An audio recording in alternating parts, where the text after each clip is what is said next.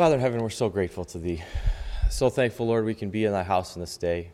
Thankful for the warmth of fellowship that we could experience, even as we just come through the doors and can see one another. Lord, we're thankful for the moving of Thy Spirit that we can feel in the Bible class and the encouragement that we can find as we study Thy Word together. And Lord, we're so thankful for that. I pray, Father, that You'd be in our midst in this day. Pray that You would speak to us from Your Word. Give us direction and inspiration as it's needful for each one of our lives individually and especially collectively as a body as well. Lord, we pray for Brother Emil, especially in this day, and thankful that he's not doing too badly with the symptoms that he has of the virus so far, but pray especially with his some of the struggles that he's had with ailments over the last year, Lord, that You'd watch over him. Pray that his immune system would be strong and be able to wield off the balance of this bout that he'll have with the virus. Lord, we're thankful that the Marcys can be back together, thankful that they can still be in good health, and thankful Uncle Dan can be feeling better. Pray, Lord, that You'd watch over them and encourage them, especially in this day and especially in their quiet times. And so now, Lord, as we look into Your Word, we ask Your blessing on it and Your provision for all that we would discuss in this day. And so we'll pray it all in Jesus' name. Amen. I would ask you to turn with me to the book of Isaiah, chapter 40. Isaiah chapter 40. I have probably going to be a silly question for some of you because you won't even recall this. But if I asked you to look back 30 years ago, exactly 30 years ago, January, February 1991, this is kind of unique for Jacob because his entry was 30 years ago. Yeah, well, 30 years ago, we know it was a busy time in the Kittleberger's house, and the Hesses, and the Christicks. And I'm sure there are other people I'm forgetting about, but it just popped into my head because I know his birthday is right around the beginning of the year. When you look back at January, February 1991, how do you look back at it?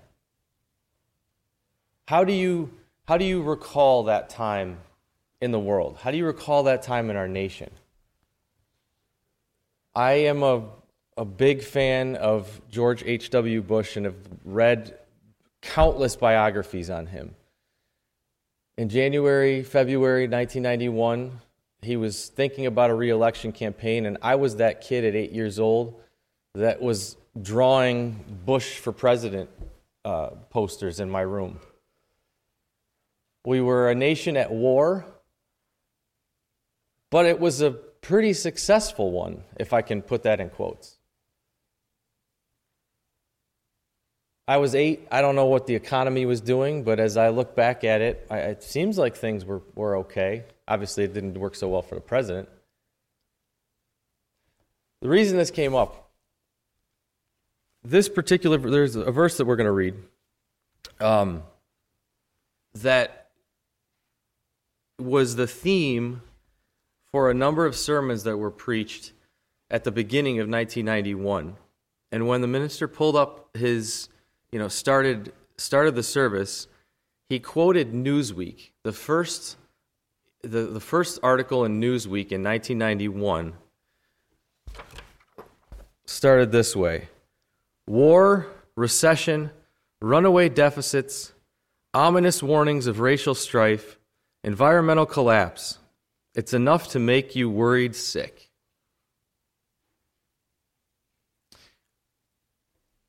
I kind of chuckled when I heard that. This, comfort in a world of chaos.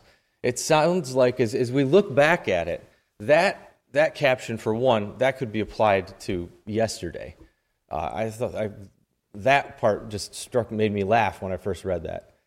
But the perspective that the world had at that point was a world in chaos. And yet, when I look back at it and I think about 30 years later, 30 years ago, we had just probably moved into this building, if I judged the cornerstone correctly. We look at it now with that perspective. That was a good time. 1991 was a good time as we compare, if we want to compare and fast forward ourselves to today. And so the thought that came to mind, and why do we recall things that way? Why do we have a different impression of the past than we do in that exact moment? And it's all a matter of perspective, right? It really comes down to our experience and the perspective that we have based on what we've experienced in the intervening years. But the verse, it's a series of verses, the verses that were the theme for the beginning of 1991 started in verse 28 of Isaiah chapter 40. And it says, "Hast thou not known? Hast thou not heard?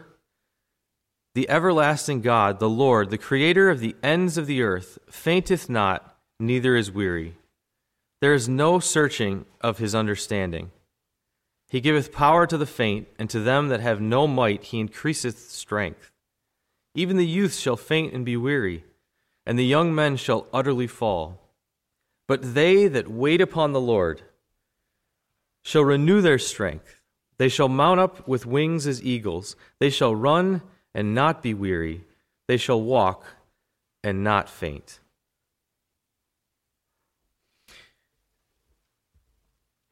They that wait upon the Lord. Waiting is at least to an impatient person like me, waiting is a miserable thing. I hate waiting. I hate waiting in traffic. I hate waiting in lines at the bank. I hate waiting for anything. I love now that we can order things on an app and it's ready for you when you get there. I set the timing up so that I can just arrive just in a nick of time. If you said we all know the look on our kids' faces when there's something that they want to do and it's, wait, stop. And they're antsy, like they can't even help themselves. This morning, they got to have a really nice special Valentine's Day breakfast with all kinds of fixins on top of their pancakes. And it was, we got to cut it. Wait. The chocolate is like oozing off the side of the plate. Wait, let me get that and clean that up. But for an impatient kid, it's just, you can't help yourself. You want to get started. And if somebody tells you to sit there and wait, it's miserable. Sit waiting for the car wash yesterday. Mommy says it's only going to be a 5-minute wait. It's a 5-minute line. At 26 minutes we were in that line by the time we got it all through. We didn't talk about it at the time. Just pointing that out that I did notice that it was 26 minutes. None of us like to wait. It's not a fun thing to do. And yet here we have Isaiah telling the children of Israel, who were in a terrible spot, going through very, very difficult times. It says that they that wait upon the Lord, that they'll renew their strength, that they'll mount up as wings as eagles, that they'll run and not be weary, they'll walk and not faint. How is it that waiting for God, waiting on God, is something that could yield that kind of growth, that could yield that kind of a result? Soaring, running, climbing, having these momentous experiences with God. How is waiting something that would bring that about? I mean, for many of us, waiting is even scarier thing. It's not just an impatience, but it's waiting for the worst outcome to come about, right? I have a bad habit. One of the guys I work with says, you're always writing the worst version of the script. I don't know if that's a hereditary thing or a genetic thing or whatever, where that comes from, but always writing the worst version of this movie that's unfolding in front of me. However bad it can get, I can get you there. I can figure out how to put that story together. And I think some of us are more predisposed to that. Some of you are much better on that front and don't see that. But what I've noticed is that there's a measure of perspective that we have, right? When we look back at 30 years ago, now we have a huge lens. I'm not good with cameras. I'll use the wrong terminology. I feel like it's aperture, though, that opens and closes. Is that right? Okay. So I feel like The aperture that we are looking through back to 1991 is massive. We can see all that's unfolded in the meantime. We can gather the whole picture as opposed to just the individual scary things that were happening at that particular moment. When we look at tomorrow, all we can see is the finite area that we're looking at right now. And with earthly eyes and earthly lenses, we're forced to just view it in that microcosm. But what Isaiah was trying to point out to them here is that we're living on two different levels here. We need to be living on a different level. The opportunity that we have to wait upon the Lord and be renewed is purely a product of our visions and the aperture, the lens that we're looking at it all through. I'll give you a silly little example. Been teaching the kids to ski the last couple of weeks, and it was Ellie's turn to go. They took a lesson by themselves with a teacher first, and then we decided to take them individually to do one-on-one daddy lessons. Not that is a highly productive thing, but it seems to be working so far. Well, growing up, we always went to Labrador. I know that mountain like the back of my hand. If they turned the lights off in the middle of the night up there, I think I probably could still make my way down. But Lab doesn't have the best bunny hill, so we've taken the kids to Song for the last couple weeks to do their practices. And so Ellie did wonderfully. We did the bunny hill a bunch of times. She was ready to go up on the triple chair. I've been up the triple at Song once in my life. The very first time I went skiing with Dad. It happens to have been 20 years ago. I can't give you exact, the 30-year thing isn't going to work out perfectly today, but 20 years ago, almost to the same timeline, I went up this chair to the top of that hill and took I don't even know what the name of that road is, but it's the one closest to Otisco, the northernmost run, and meandered my way back down. Never taken another run on any other hill at Song other than the bunny hill. But she was doing well, so we went to the top of the hill. And what I had seen all day long was these kids coming right down the middle of the mountain, right behind the bunny hill. Looked like a pretty simple hill, would have been pretty easy for her. We get up to the top, and there's no trail map up there, and I wasn't bright enough to check the trail map at the bottom, but just assumed that if they get you to the hill on the top and there's a easy trail, a green circle at the top, that they will provide you with continual green circles to get you to the bottom. Well, they do a very silly thing at Song. Their green circles lead to yellow or to black diamonds and to intermediate hills, many of which don't have lights on at night. And so here I am with a darling little girl who is very excited about this, but also has no idea how tenuous the situation is getting, because it is about 7 o'clock, about 6:30. So thankfully you're at the top of the mountain. The sun has gone down, but there's still a little bit of residual light. We head off on this one little green run at the very top of the mountain, trying to traverse our way back to the bunny hill. And we get to the next sign that says black diamond, blue square, and the blue square is not lit. It is completely black. I mean, my heart is pounding out of my chest that I'm like almost want to lean into the microphone so you can hear. I was terrified because she doesn't ski well. I'm thinking I'm going to have to walk her back all along the top here. Meanwhile, we're still snow plowing. We're trying to snow plow at this point. And so I'm pulled my phone out to try and find a trail map online. There's no service at the top of the mountain. Come on.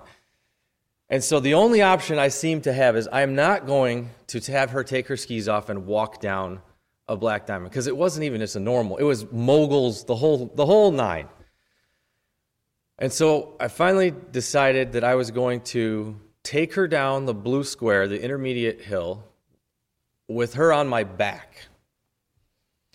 And so I started snow plowing. I had her grab around my waist, and I snow plowed down through the dark, praying that I didn't hit a bump or something that I couldn't see. until we could get back to a lit bunny hill. And when we got down to the bottom of the bunny hill, or the spot where she could still ski again, I said, "So how was that?" I mean, as I'm like trembling. And she said, "Oh, that was fun." I said, "Were you nervous? Like, were you scared?" "No, why would I be nervous?" Like, it didn't even occur to her that this was a tenuous situation that we were in. She wasn't stressed. She wasn't nervous. She just figured, that got me up here. He's going to get me back down.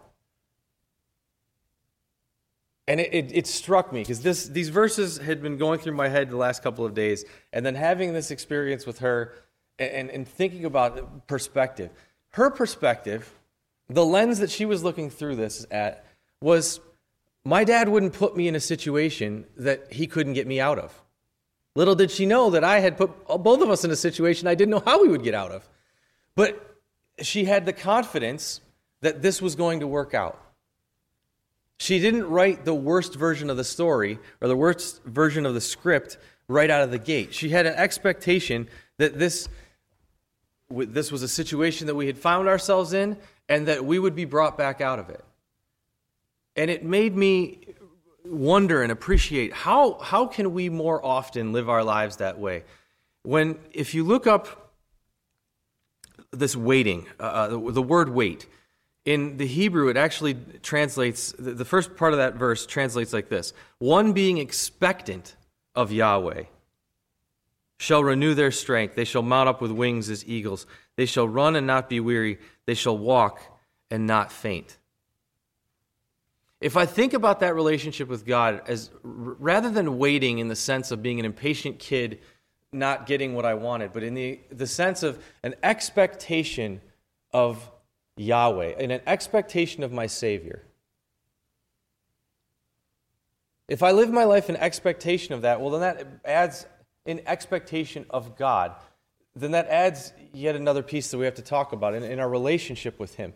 As His children, as those that have been saved, having His blood applied to our lives, the expectation of God adds a component that the rest of these waiting situations that we talk about don't have. We're not waiting in the sense that, we are waiting in the sense that there is eternity before us, that there's heaven to come. But we're waiting also in the sense that eternity already started, that our relationship with Him here is founded, it's anchored, and it needs to be lived and exercised even as I stand here today. I'm not waiting. I'm not expecting. I'm not waiting in the sense that I have no idea what's coming. I'm not waiting in the sense that I can't see around the next corner. I may not know what this particular step is that He's going to have me take tomorrow, but I know what the end result is. I know that my election is sure. I know that my name is written in the book of life. And so the perspective in that case, the lens, the aperture is wide open to be able to see the end. I can see the end. I need to live my life like I can see the end. That expectation it's the current component of eternity today and allows us to rely on God in a way that's different than anybody else can have their relationships with Him.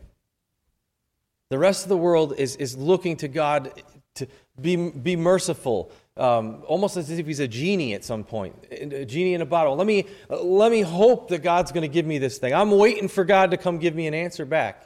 You know, I may be waiting for God to give me particular answers to particular questions on the steps that He would have me to take, but I'm surely not waiting for Him to give me a purpose. Unfortunately, there's often a component of it, though, where I forget that. And I live my life with the two phrases that came to mind was like carnal activity and spiritual passivity. Uncle Scott made the comment last week. We were talking about people being busy. And there's a lot of folks that are busy but not really getting anything done. In an office sense or in a professional sense, there are folks that are working really hard but there isn't anything really happening. And I think sometimes we fall into that case as well. There's There are times in our lives and waves in our lives where we are busy about everything, except there's not much happening. There's not much progress being made. There's not much growth actually taking place. And for me, I can see that clearly now as I look back, as my lens is opened up a little bit. If I look back at those times where there didn't seem to be a lot of movement, there was a lot of chaos, but not a lot of movement, it's because the chaos was not about the right things. The activity was not about the right things. The activity was about making chaos and not about spiritual growth, not about spiritual advancement, if I dare say it that way.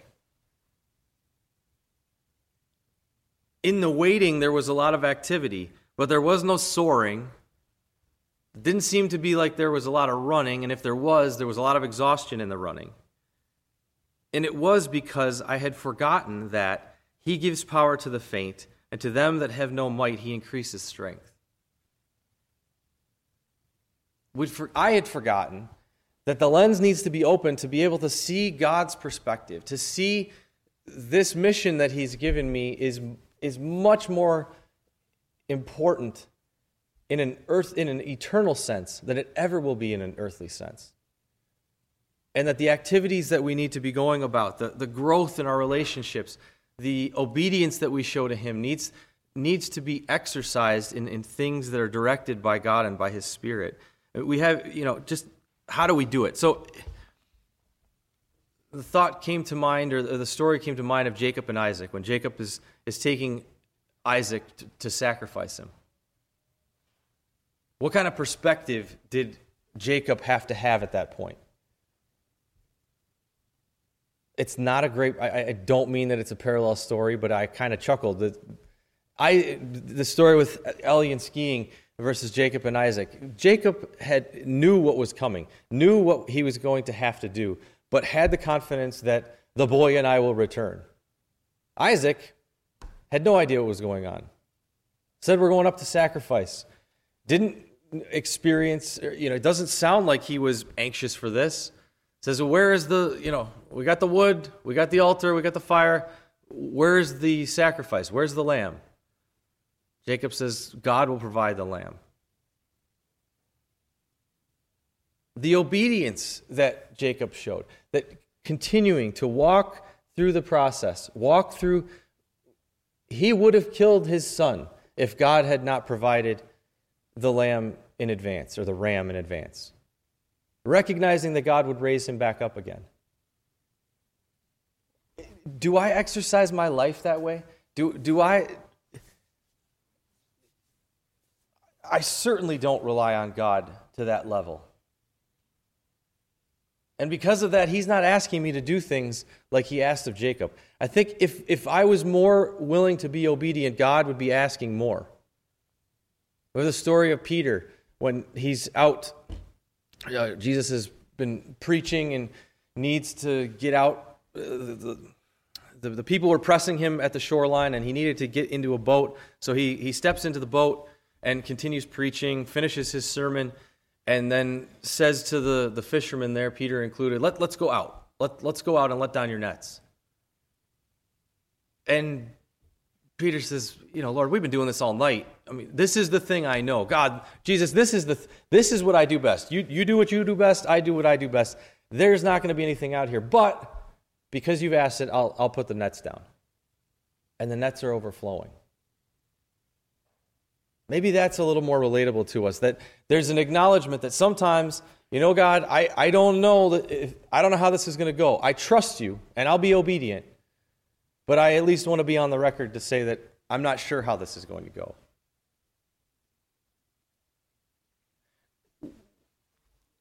I don't know what those things are for you. I don't know what those obedience opportunities are for you in your life. I know for me that they're obvious. We say sometimes it's difficult to know God's will. I shouldn't say it's difficult. Sometimes we take a lot of time to discern God's will, and certainly that's important. That's wise. But there are other things that we know we're called to do that are obedient to God's direction, that shouldn't be shouldn't be so difficult for us. There was one phrase I heard was, go do the next good thing, the next right thing. We know what those things are. When we're approached with a choice in our lives, we are very, very infrequently having to halt between two opinions. Very infrequently are we having to pick the lesser of two evils. And so, if we're going to be active in our relationship with Him, if we're going to be active in our walk, if our waiting, if our expectation of God, as we are expectant of Yahweh, as we're doing that, in that it is certainly an active thing, let's be more eager to exercise ourselves. It says that when they wait upon the Lord, that they shall mount up with wings as eagles. They'll run and not be weary. They shall walk and not faint. I take that as I wait upon the Lord, as I expect God's exercise in my life to take place, as those things are unfolding, that I'm walking, that I'm running, that I'm soaring. I don't feel like I am soaring all that often. Saw an interesting quote. It's promised, so if we do not have it, it's our own fault. God's promises are our precepts. What He promises to give, it is our duty to seek. I don't think about that often enough. You think about all the promises in Scripture, all these things that God promised to do. When I don't see them happening, I kind of stand around and go, what is God doing? How come He's not fulfilling His side of the bargain? I'm sitting on the sidelines. I'm not soaring, God. I am supposed to be soaring. Why am I not soaring? I am very bad at waiting, but I'll sit here and try. I'm waiting for you and I'm not soaring. It's because I'm not being active. My lens was so focused back in on this little problem in front of me, this little perceived problem in front of me, that I didn't even give myself and give God the opportunity to show me where He wanted me, show me where He wanted my exercise. Apostle Paul,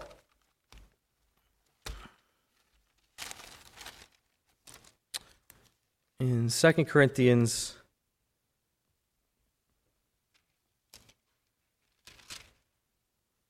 12,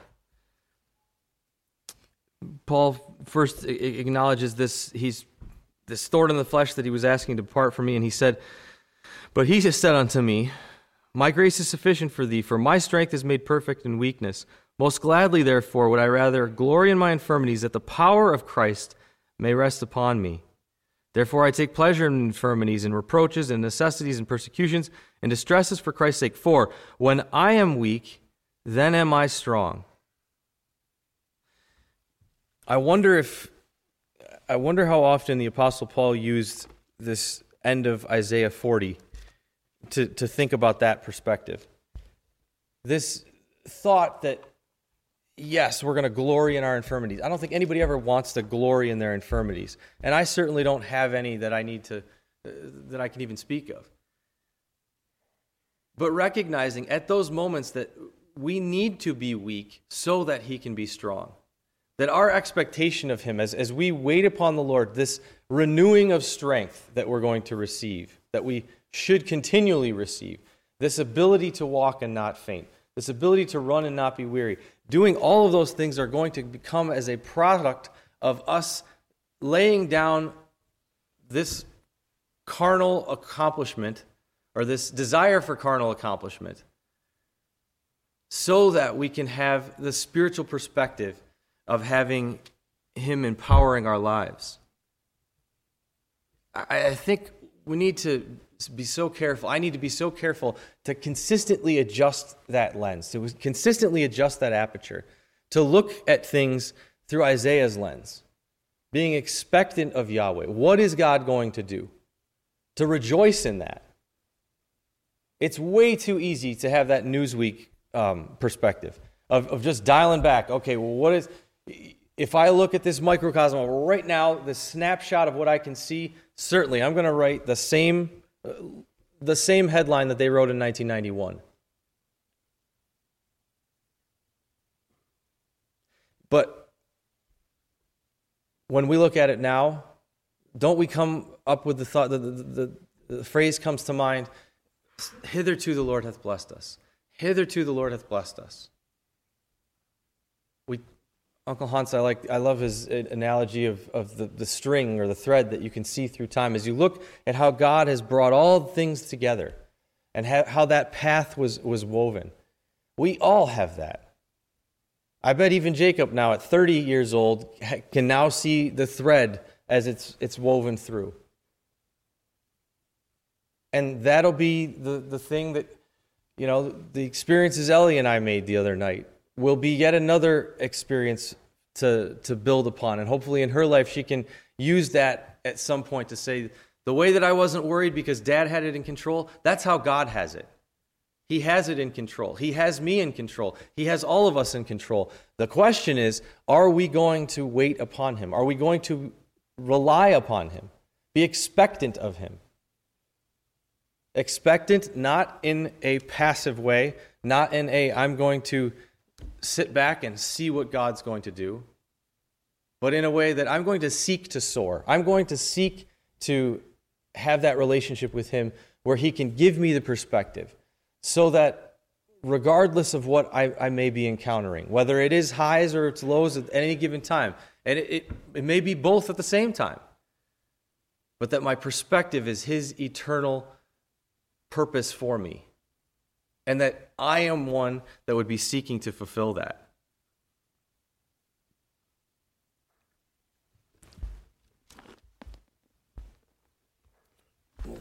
Won't belabor the point. Pray that we can all have that heart to be expectant of Yahweh, and maybe as we take one phrase into the coming week, it's to seek to soar.